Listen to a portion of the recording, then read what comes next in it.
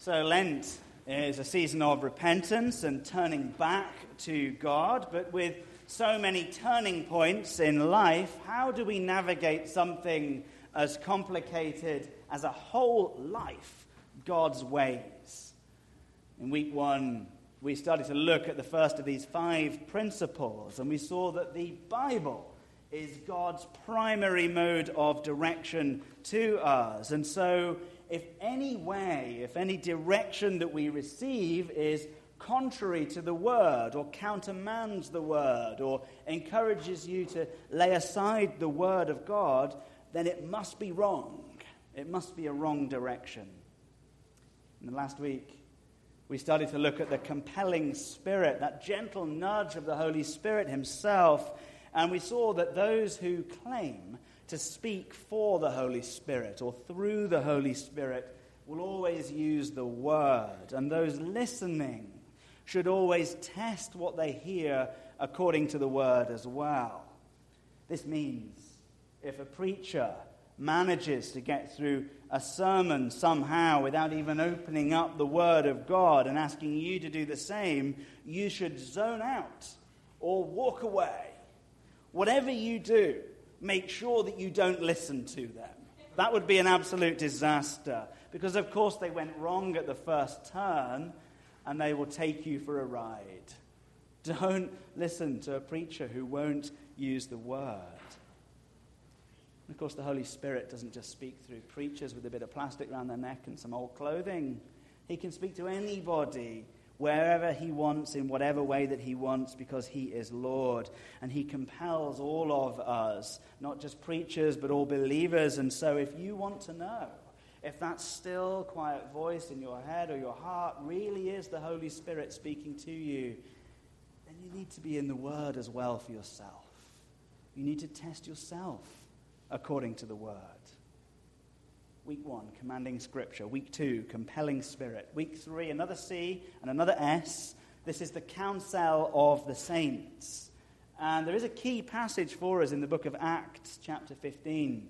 Let's turn to Acts 15. It's the 5th book of the New Testament, Acts chapter 15. You see there in verse 11, they agree something. It's pretty cool. A church agrees. And they managed to agree in verse 11 something very important. They say, "We believe that we will be saved through the grace of the Lord Jesus." They agree that it is Christ's atoning work and sacrifice on the cross that leads us to God. Jesus is the way, as he said last week. He is the only way to everlasting life. They agree this to be true. If you want to be saved, then you must turn to Christ. Perhaps this is why 6 different times in the book of Acts, the church chooses to be known as the Way. That was their name. That was their church name. They were the people of the Way. Their church was the Way. It's hodos in Greek, from which we get the English word like odometer on your car. It means road, highway, journey, or way of life. They are the hodos. They are the Way. And the problem for the people of the Way, obviously there are not other ways. They've pretty much cornered the market with the. The problem for the people of the Way is that there are people living amongst them who thought there was another way, including the Jewish population that still predominated in that area and still, of course, followed the law. For their Jewish friends and neighbors, the law was the way to God. It was obedience to the law that got them right with God. And the Jews were claiming rather than grace, it was works of righteousness through the law that led them towards God. And they claimed to have a different and have a better way. So the Christians were looking at themselves and they were looking at their Jewish friends and neighbors, and they were wondering how they could be sensitive to those people that they were trying to evangelize who felt differently to them. And without compromising their own freedom, how could they give a nod to the old law? It's a really tough subject. How do you live out your religious freedom that you have in Christ in a way that doesn't cause unnecessary offense to people that think differently? It's a delicate subject. And the simple answer is they choose to refrain from certain things for the time being. They give a nod to some of the major parts of the old law for a while. That's lovely. But in verse 28, far more interestingly for us, there's an explanation not just about what they resolved to do, but more importantly, how they resolved to do it. There's a nod to the process that they went through of discernment. Verse 28 says this, Acts chapter 15, verse 28. For it has seemed good to the Holy Spirit and to us to lay on you no greater burden than these requirements. Very telling phrase, it seemed good to the Holy Spirit and to us. You could underline the to us. They navigate this complicated, delicate, sensitive, difficult process together with the counsel of the saints. Now, you might well have noticed the byline for this series and the unusual spelling of the word ways on the bulletin cover. Waze, if you're not familiar with it, is a navigation app for your phone. The dark days of the Garmin are dead. Hurrah! Woo! The beauty of Waze, the app for your phone, is that everyone who uses Waze transmits live data back and forth from the server to everyone else using it in real time. So when Waze tells you which way to go, the data is always up to date and accurate. And all of the other users of Waze are known as the Wazers. Have you ever wondered how it is that some of your friends manage to get to difficult places before you do? There's a whole community of Wazers out there, all around the world, helping each other to navigate complicated cities like Pittsburgh. And the Wazers will tell you about traffic jams and construction and potholes and policemen. I've discerned that the speed limit in Pennsylvania seems to be governed less by signs and more by whether there's a policeman present, it seems. Not quite sure how that works, but there's definitely a correlation. Kat is a Wazer. I am not a Wazer. I'm Old Covenant. I use maps. And what that means is usually she arrives at a place before I do, a few minutes before me, and then she sits around for a few minutes waiting for me until she gets a phone call from me that goes something like this. Hi, honey. I'm somewhere that doesn't quite look right. I know we're nearly there, but it's not right. There's a medical waste dumpster next to me. Some really shady-looking characters hovering around it, and there's an old broken sign that says this place was once something called a Burlington coat factory, whatever that may be. Sounds dreadful, Where are you? Where am I? Can you beep your horn? I stick my head out the window. Drop a pin. Tell me where you are. Guys, we need to find in our life some spiritual Wazers. Someone else who is on the same journey, someone else who can help us navigate life and find our own spiritual way. One of the reasons why I love the Anglican form of governance of church is that it is so agreeable with the Word. The decisions we make in our church are made like the decisions in the book of Acts. They're made synodically. They're made in council with counsel. They're made together. Of course, not all counsel is equal, is it? Not every bit of advice you get is going to be good advice, is it? Let's turn to the Old Testament book of 1 Kings. If you don't know where 1 Kings is, you have a 1 in 39 chance of just getting it right, which is not too bad, is it? People play the lottery with worse odds. There's also a 2 Kings, so actually, really easy. 1 Kings chapter 12. And thank you for the loud turning of the Bible. Just encourages the congregation. I don't know if you dropped it or if that was just good leadership, but I'm encouraged. 1 Kings chapter 12, and Israel's most famous king, David, is dead.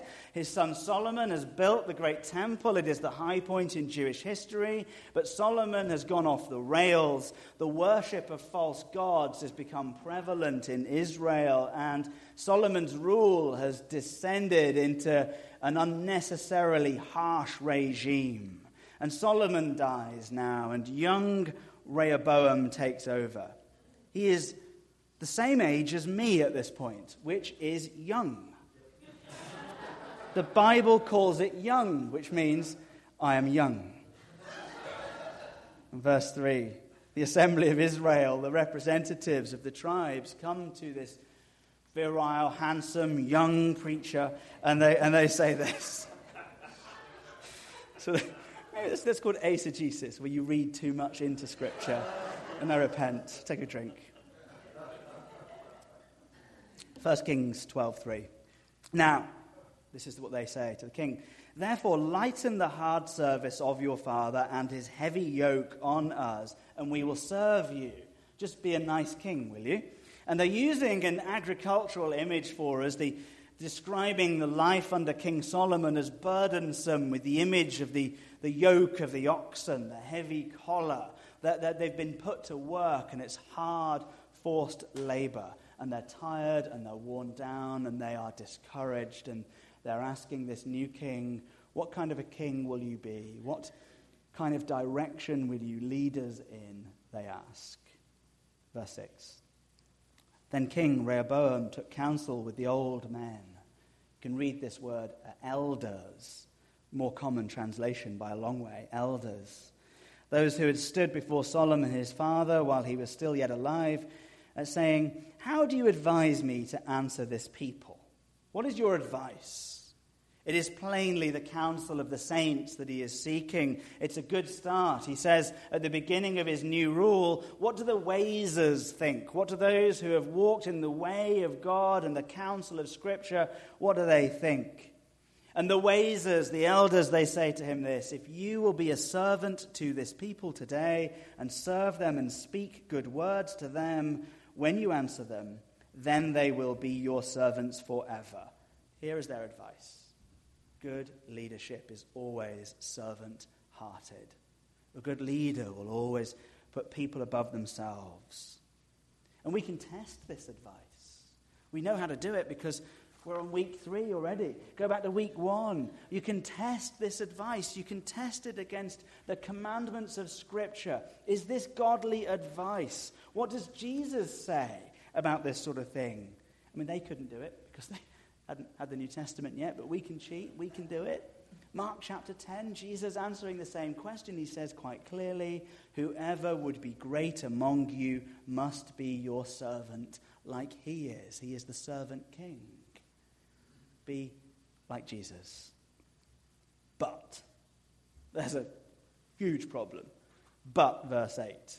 That usually means something wrong is going to happen. Rehoboam abandoned the counsel that the old men or the elders, the Waisers, gave him and took counsel with the young men who had grown up with him and stood before him. What do my mates think, he says. It's a slightly colloquial word here for youths or lads. What do the lads think? What do the boys think? One translation even translates this phrase, young men, as apostate Israelites. You know, what do they think? Was that title not a red flag to him, I wonder? You know, we've heard from the elders, what do the apostate Israelites think? Surely, you know, they've got something sensible to say. Ridiculous. The comedian Amy Schumer has a new show on Netflix. And you may be aware that Amy Schumer is pregnant at the moment. And she said this week that she's got into the habit of asking her friends for recommendations and advice about her pregnancy. And just basically asking them all until she gets the answer that she wants.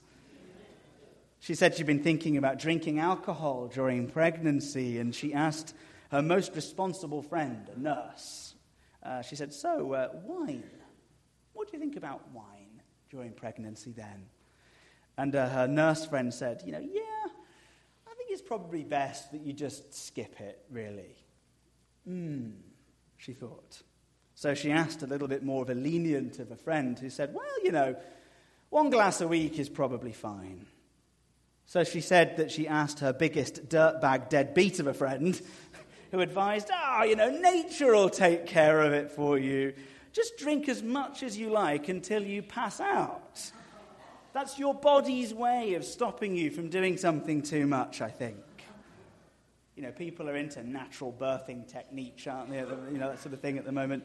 You know, what could be more natural than this? Just drink something that nature provided until nature takes its course. Well, you can pretty much do the same thing in church. I've seen it. Where you ask me something, and I tell you exactly what you feared I would tell you. So you go and ask Tracy what Tracy thinks. And Tracy will tell you the exact same thing, because guess what, guys? She reads the same book. So you go around the whole staff team and the whole vestry, polling them for their opinions on some matter, and they all tell you more or less the exact same thing, until you finally give up and you ask the question that everyone gives up when they've heard a load of godly advice. What does the internet say? Here we go, just a ticket. What's that website again? Take it down, why don't you? www.makingituposwegoalong and telling people what their itching ears want to hear.com. That sounds perfectly valid as a place to get godly advice. What could possibly go wrong? Rehoboam does a Google. He asks the apostate Israelites, what could possibly go wrong? He asks the lads, the teenage dirtbags. Verse 9, what do you advise? Those of you not familiar with the particular song by the band Wheatus will know it's not an insult. It's a self-adopted motif of the young bucks of the early 1990s, that's all. Verse 9, what do you advise? And their advice, verse 10, was this. Thus shall you say to them, my little finger is thicker than my father's thighs.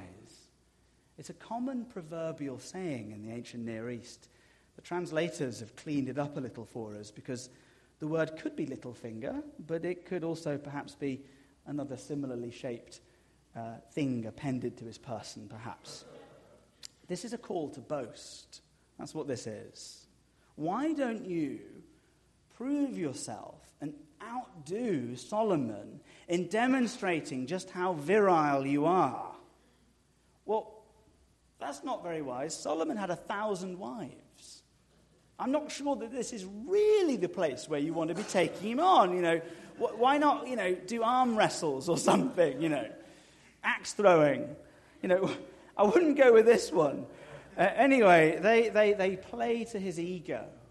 They play to his insecurities about himself. They build that up. Why don't you? You've got to demonstrate that you're more of a man than he was. Thus shall you say to them, my little finger is thicker than my father's thighs. I'm the main man now. And also, while they're on a roll, they continue to advise him to say this. Whereas my father laid on you a heavy yoke, I will add to your yoke. He gave you one collar. I'll give you 2 collars. I'll make you carry the ox as well. See how you like that. And my father disciplined you with whips, but I will discipline you with scorpions. Not real ones. The scorpion was a whip of cords. Unlike the one Solomon used, it had nails and sharp, jagged pieces of metal sewn into the ends of the cords. What my father did, I will double down and make worse. I will oppress you even more. That's the advice of his friends. The response is clear, verse 16, the people left. They just leave.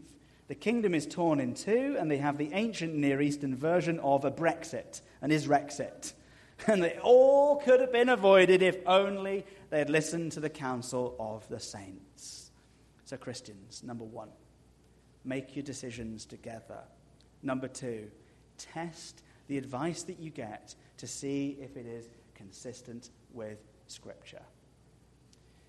How else might we discern whether the advice we are getting is really the advice of the Wazers or the apostate Israelites?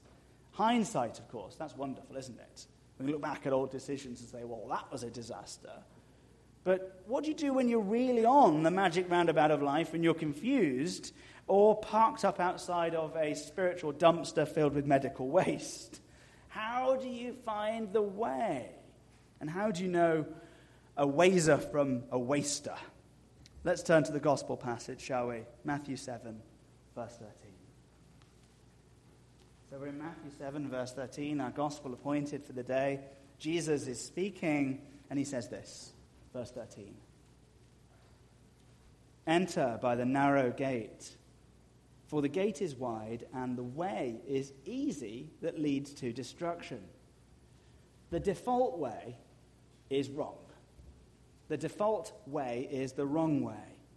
And you must leave that way and enter a new way to go the right way. We must turn to God before we can be on the right way. Simple question, have you turned? Have you repented? That's what Lent is all about. Have you turned to Jesus Christ, the way, the truth, and the life?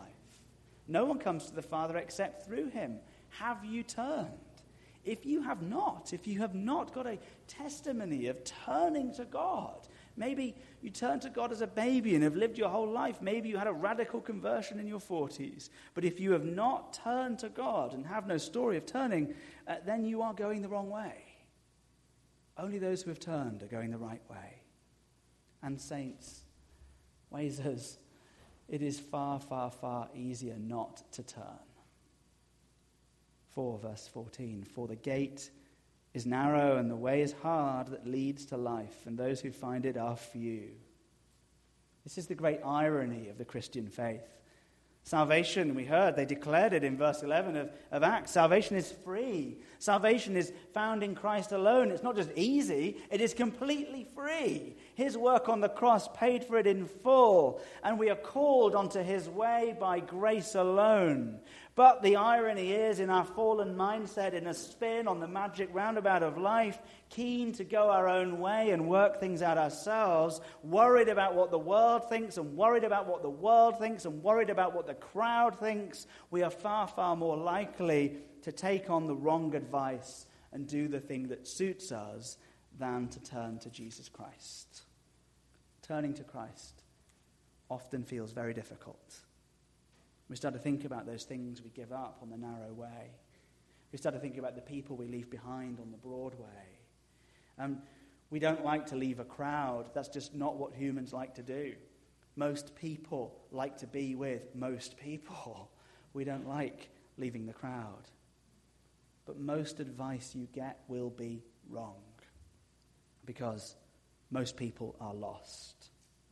And that means if you seek the approval of the people around you and the advice of the people around you, and you take your direction from the people around you, you most likely will go wrong. We spend most of our lives bombarded with information, most of it unsolicited, through the mailbox and in the email and on the TV. And most of the advice that we are given is coming from people who are not on the way.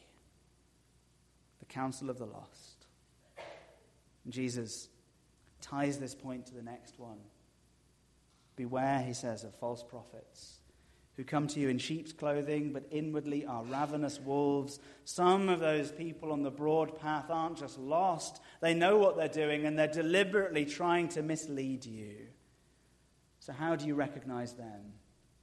How do you know if someone giving you direction is giving you false directions? Some further test is needed. Week 1 was a theological test. Are they in the Word? Week 2 was a doctrinal test. Are they pointing to Jesus? Now, week 3, we have an ethical test right here. Does anything in their life look good? Does it pass the sniff test? How do you recognize them? How do you know someone is giving you a bum steer and sending you on the wrong way? Verse 16, Jesus says, you will recognize them by their fruits. Are grapes gathered from thorn bushes or figs from thistles? Bad fruit, bad tree, bad advice, bad way. Fruit is a motif in the Bible for the way in which we manifest the thing inside. It's the thing that is revealed, the thing that grows. It's the way you live. It's your way of life. It's what you do.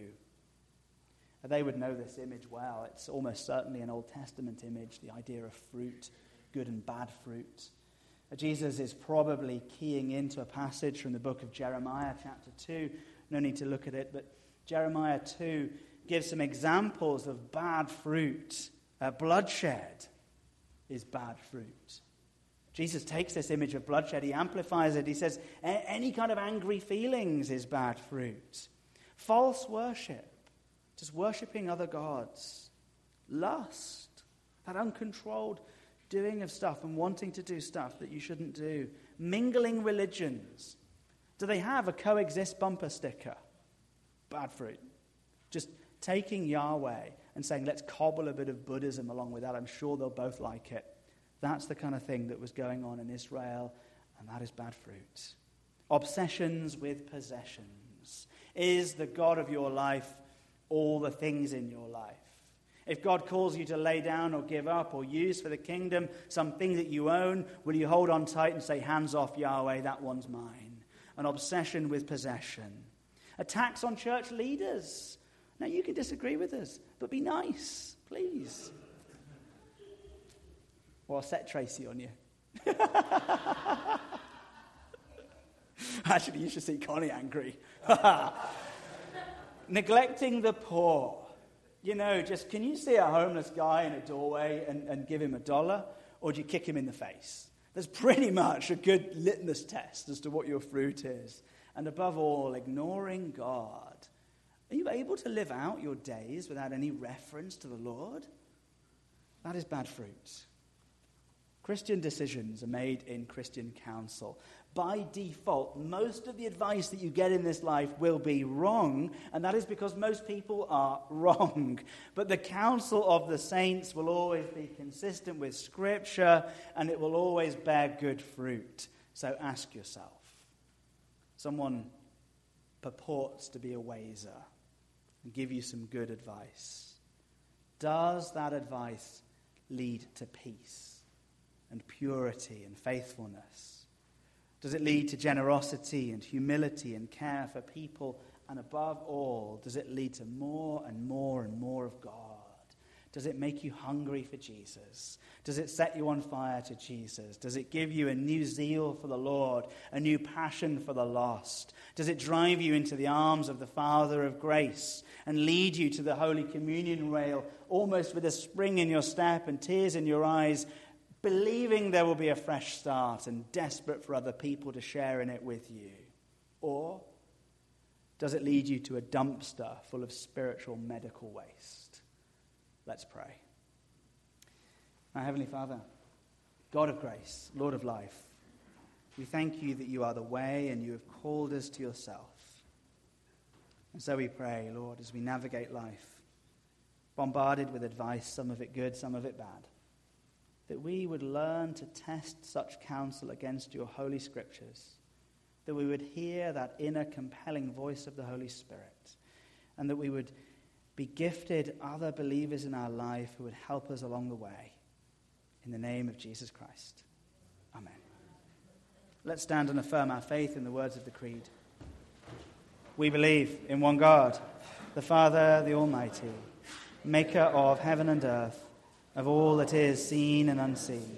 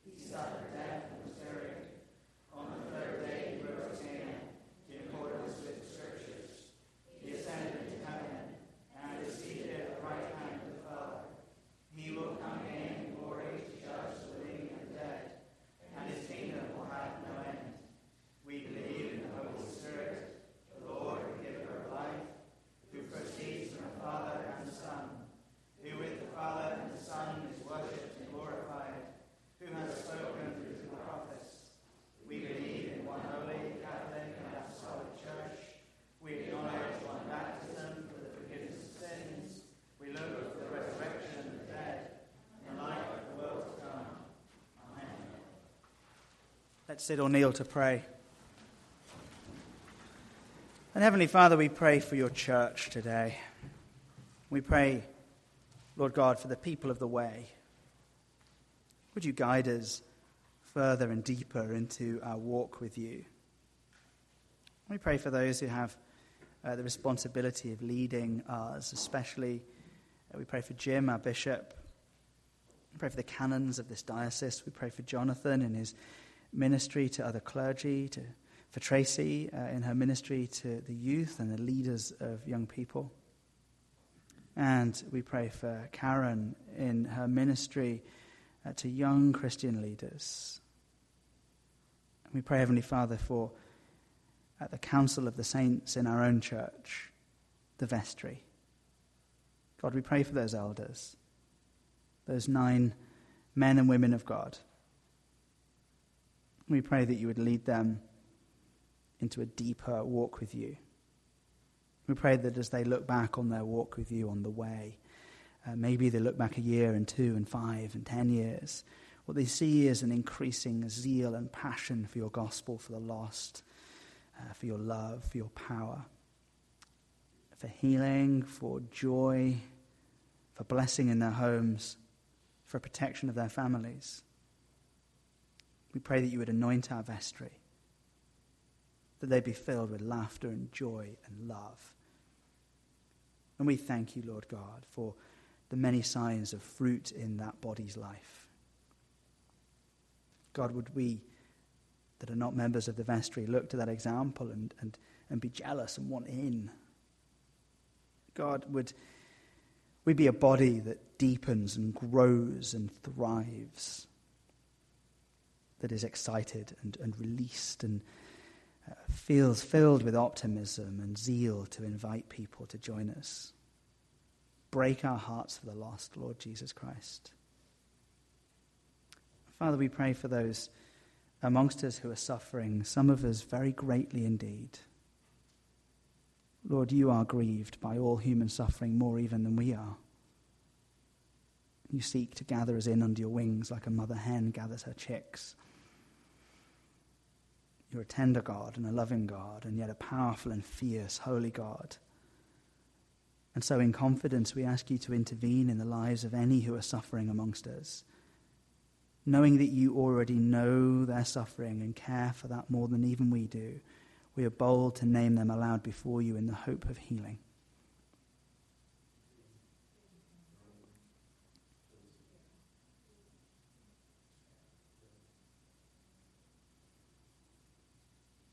And there are 2 sisters amongst us battling cancer in this season.